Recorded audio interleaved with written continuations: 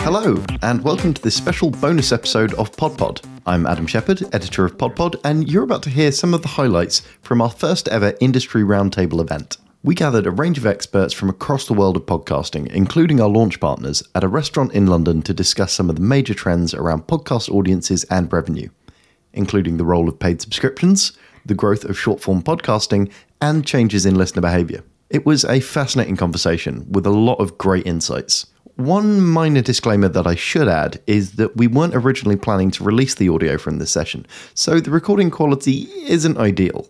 But the conversation was so good that we wanted to release it anyway. Enjoy.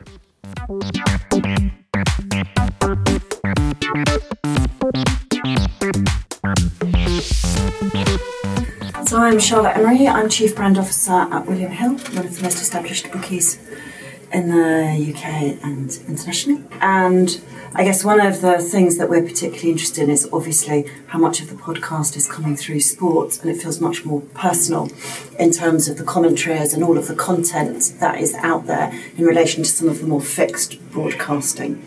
And we have actually ventured, starting this summer, into creating our first podcast, which is Stripped. And I guess we're looking at how we can work alongside some of the podcasts to create brand linkage in relation to sport, which is why this felt very timely. Okay, I'm Carl Newman. I'm MD of Publicis Media Content, representing the three Publicis Media agencies, Starcom, Zenith, Spark Foundry. I kind of do everything that isn't a traditional media buy. So all things that are content. So media partnerships, and in that can be podcasts. Influencer marketing, which also has a link with podcasting. I also have half the team really creating and curating content. So content strategy, which for this case would be determining what you should be saying, what topics you should be covering, where you should be putting it, and what good looks like. On top of that, we've got a production team that can help make stuff when we don't partner with somebody, and a social team that helps push that out to organic audiences. And podcast is just one of those areas that I've noticed certainly in the partnership world that's just grown with people like Acast. Good segue. You've done this before. I'm Lizzie Pollett. I am a runner and a Watford fan, but when I'm not doing that, I do some work, and I work at Acast, thank you.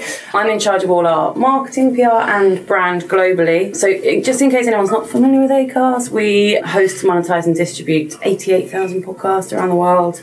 We work with everyone from Mark Maron in the US, Off Menu, Adam Buxton, Catherine Ryan, The Guardian, many big publishers, and then we match them with advertisers, both with media agencies and clients direct, and we are also a tech company, so we provide all the tech to do that, and it's great fun. I'm Nicole Jackson. I'm the head of audio at The Guardian, and we make lots of podcasts. I joined the audio team about 5 years ago. I was in multimedia before that, and I launched Today in Focus along with Phil and Anushka. And yeah, it's been such a kind of success. It's enabled us to launch a bunch of other podcasts, including our first narrative series, Can I Tell You a Secret, which went to #1 here and in Australia and New Zealand this year. And we just launched Pop Culture with Shantae Joseph and a bunch of other shows. Hi, I'm Catherine. I look after membership at IAB, so IAB UK is the Internet Advertising Bureau. We're the trade body for digital advertising. But since 2015, I've been looking after kind of all things audio and podcasting at the IAB as well. So I've been involved in things like launching podcast upfronts, tracking spend in podcasting for the first time in 2020, and tracking growth in podcast spend as well as running our audio advisory group, which many of the companies in this room sit on. And I'm Andrea Fennell. I work at HSBC, looking after all paid social for our UK-based brands. Used to work more with the promoting podcasts for our previous employer and also involving in the in-house production. Currently just looking after all things we need to promote on social channels as well as influencers. I'm Neil Cowling. I run Fresh Air. Fresh Air is the biggest producer of podcasts for brands in the UK. I come from a broadcast radio background from BBC, and we specifically make podcast series for brands. So we work for WWF, for Legal & General, for lots of different financial brands, Barclays. We work for large corporates, government departments, really wide range of types of organisations who want to create their own content rather than just advertise around other people's. So we take it all the way from building a strategy, why you should make a podcast and how that would work for you. We make it, we promote it, so it's a sort of full service.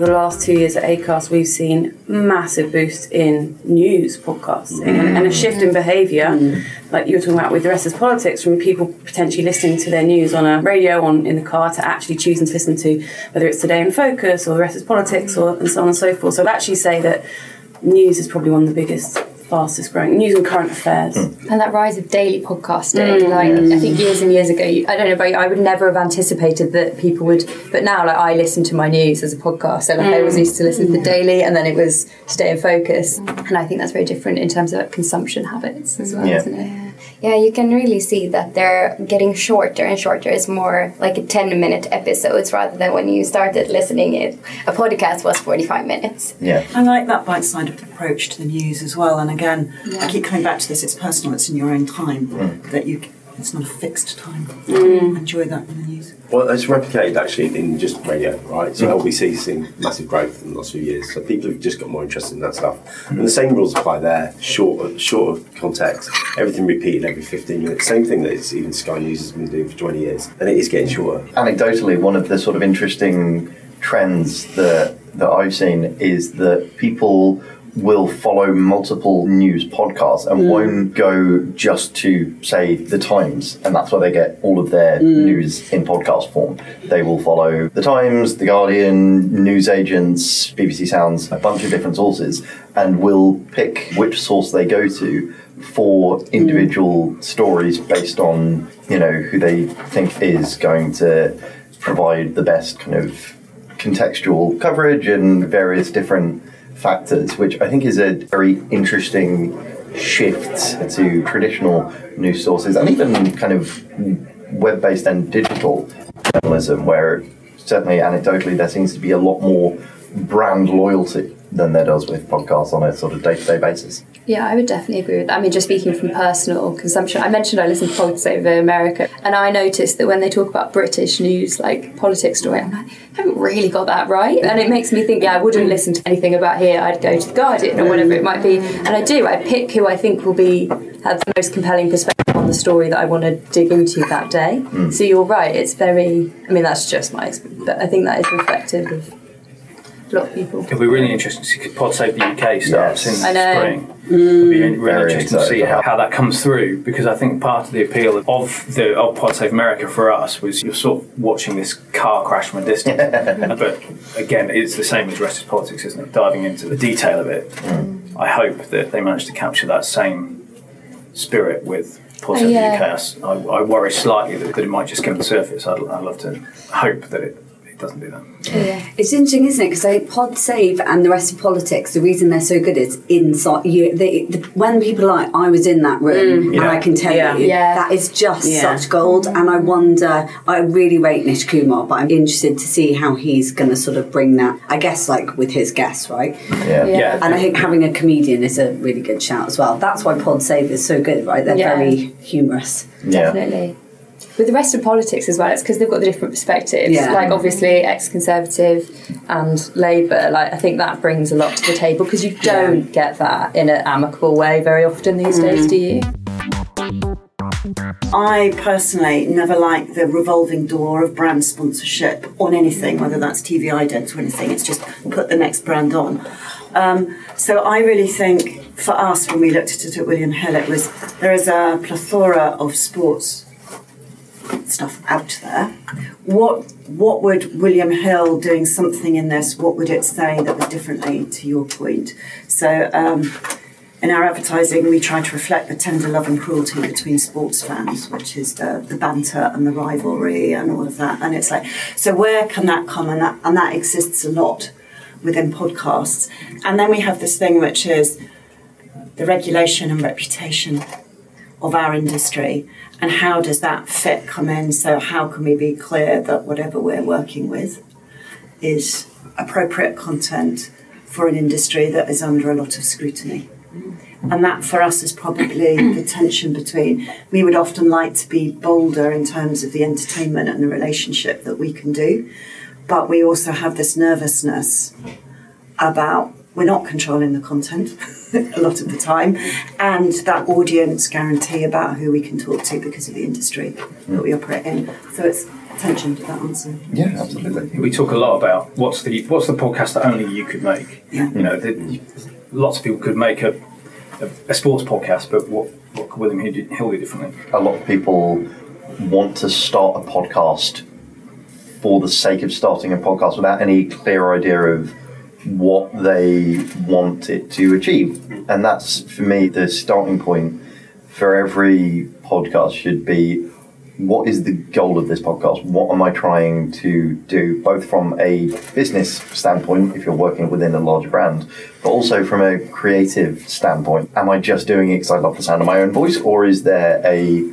conversation or a topic that I feel like I can actually contribute something to and that I feel passionate about? And I think too often that is an afterthought rather than the starting place.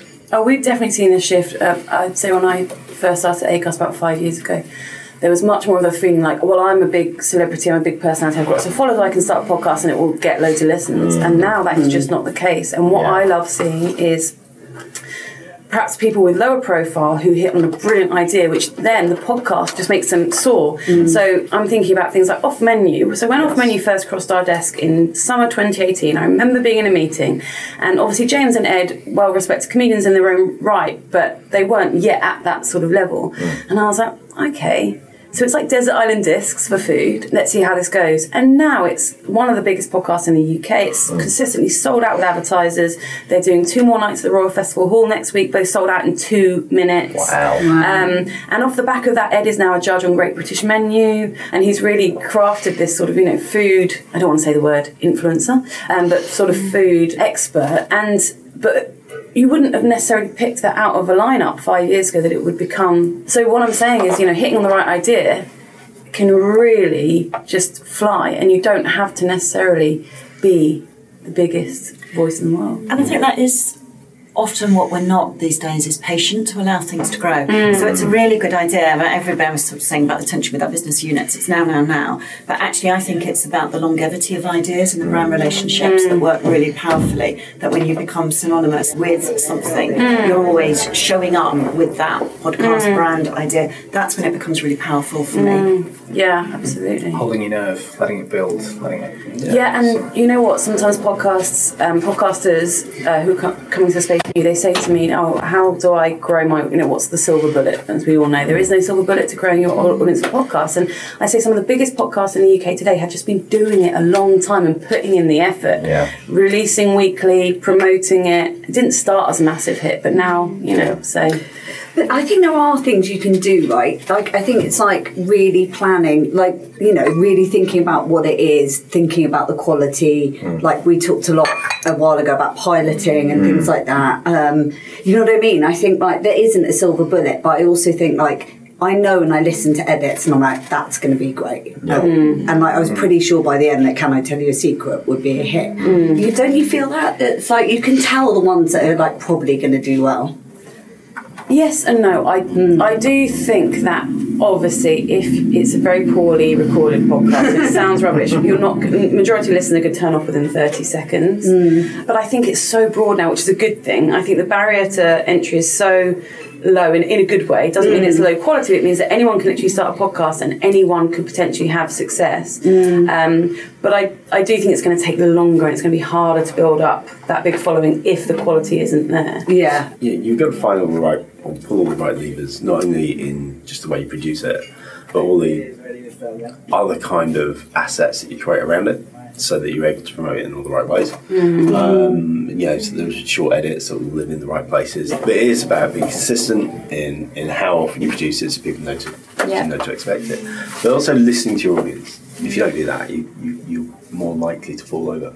Yeah. And the big challenge is when launching something, there are more podcasts than there are pebbles on Brighton Beach. Yes. Right? So Have you fact checked that?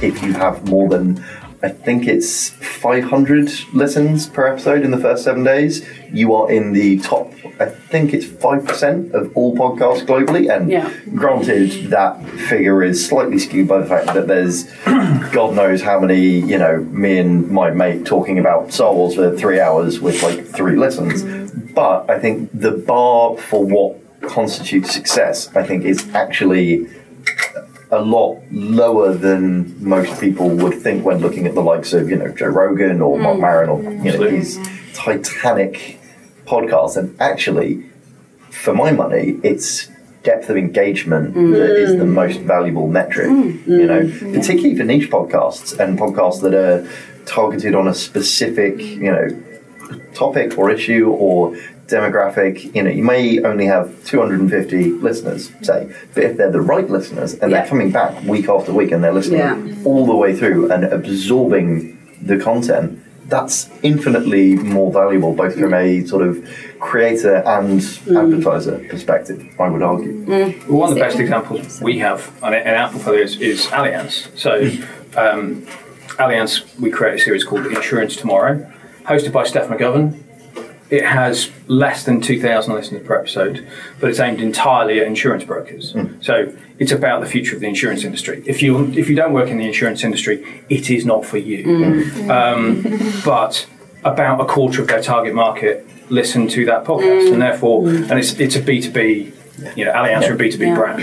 So that's a super engaged, again, goes back to they're not listening accidentally. They've chosen to educate themselves, and it's that brand that's bringing it to them. So it's super valuable at that point without ever troubling the iTunes charts.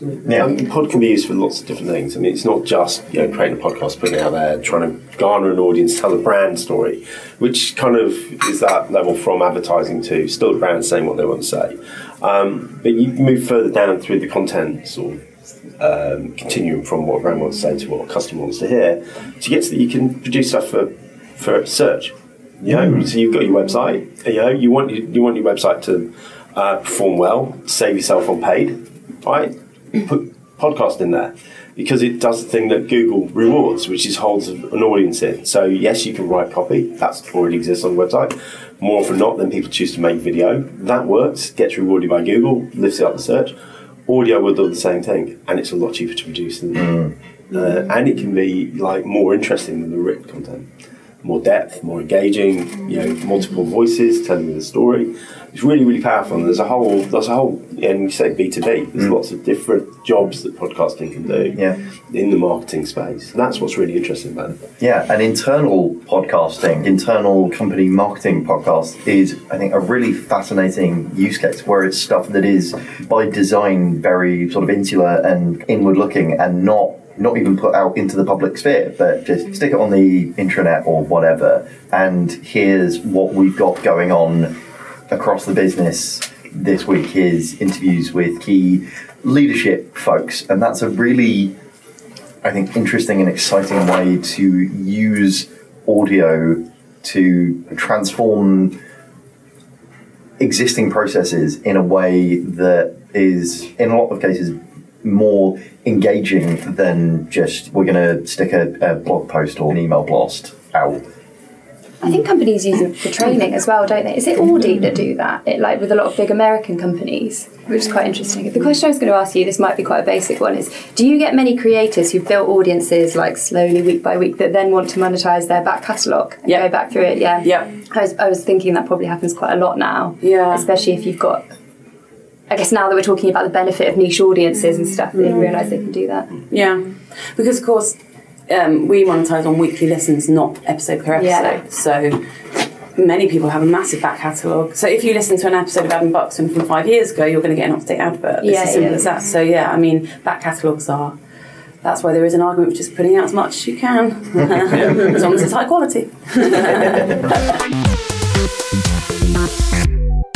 You were talking about the self-serve ads for SMBs. I'd be really interested to see kind of over time the amount of smaller podcasters that engage with that self-serve marketplace as an audience kind of acquisition Yeah. tool. Yeah, absolutely. So we've just launched our platform last week, and it is very much targeted to brands, but also podcasters, because it's actually relatively cheap as marketing budgets go. There's a massive misconception, by the way, that the biggest podcasts also have loads of money for marketing. It's not true. I see tweets sometimes, and I have to hold myself back from replying when it's like, yeah, well, of course, you know, they've got masses of money to spend on marketing. I'm like, it's simply not true. We're not at a Hollywood movie stage yet, you know. Yeah, it's things like recommendation, or it's the paid for recommendation, or the natural recommendation comes with it, and it is still the other touch points. It's TikTok. It's using actually the essence, TikTok and Reels. It's using the essence of a pod. Not all of them, but a lot of the more successful pods are essentially informed chat in a pub. You've got 2 or 3 people sat around talking, and you are the listener. In the way that right now I'm the only one talking, you're all listening, right? And that's the same thing in a podcast, and it feels like that, you know, being in that pub chat or that coffee shop chat translates really nicely into an Instagram reel or a TikTok, and that's the power of that marketing, because you can take something really interesting, a little snippet that's no more than 30 seconds long, and draw people in. You know. And just to add to that social aspect, also the measurability. So social channels, it's very easy to find your target group and measure as well on a small budget, or a smaller budget rather than above the line advertising. So to your point, the bridge between where you can really make it like good content, really good snippet, for example. I listened to the interview, Diary of the CEO, when they were interviewing Whitney Wolford, founder of Bumble. And the experience from first I listened, and then I switched to taking my laptop, looking at YouTube in my bed, and it was a totally different experience, because then I could see her facial expressions and how their chemistry was between, even though the podcast is really good, but they changed my experience totally from the audio and then diving into like more a visual setting. And that's why I think social works very well. Back to Reels, TikTok, and all of the aspect of recommendation media. TikTok is off the charts in terms of driving listeners to podcasts, and also it's our biggest acquisition channel in attracting new podcasters to Acast. Run a lot of marketing, spend a lot of money on obviously getting people to start podcasts with us, and TikTok is again massive in those respects, and they're making great strides in. They're getting much more into podcasting. They're in our building actually, and we had a great meeting with them the other day. But for me, I'm a purist, and podcast will always be the audio first, and the video supports it.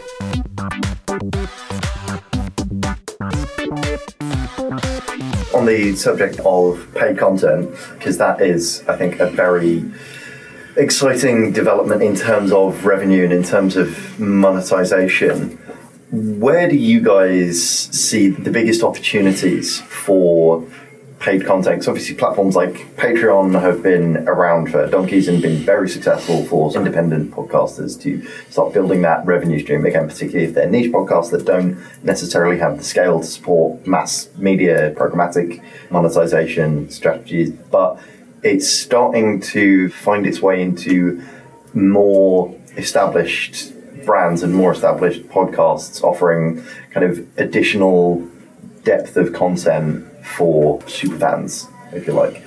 But where is the biggest opportunity market-wise for you guys? I was going to say, it might sound counterintuitive, but number one is ad-free content. Yeah. So we see that as the biggest. So we have Acast Plus, which is our subscription product. So any podcast can start a paid membership, and it can be on any app, listened to on any app. Ad-free content's the number one thing, because there are the people who would gladly pay, whether it's £3 a month, just to listen ad-free. And we're fine with that, because the creator's still getting revenue, albeit just in a different form. So that's number one. I don't think that paid podcasting will ever outpace like free podcasting. I think the real opportunity is those that can offer, as you say, bonus content, exclusive content, or, you know, just extra episode, as in like, okay, we leave our free listeners here, and if you want the extra part, so The Rest is Politics do that particularly well. I mean, many brands are doing it really well. As you've said already, bonus or exclusive content, rather than necessarily full episodes behind paywalls, is what we're seeing a lot of success with at the minute.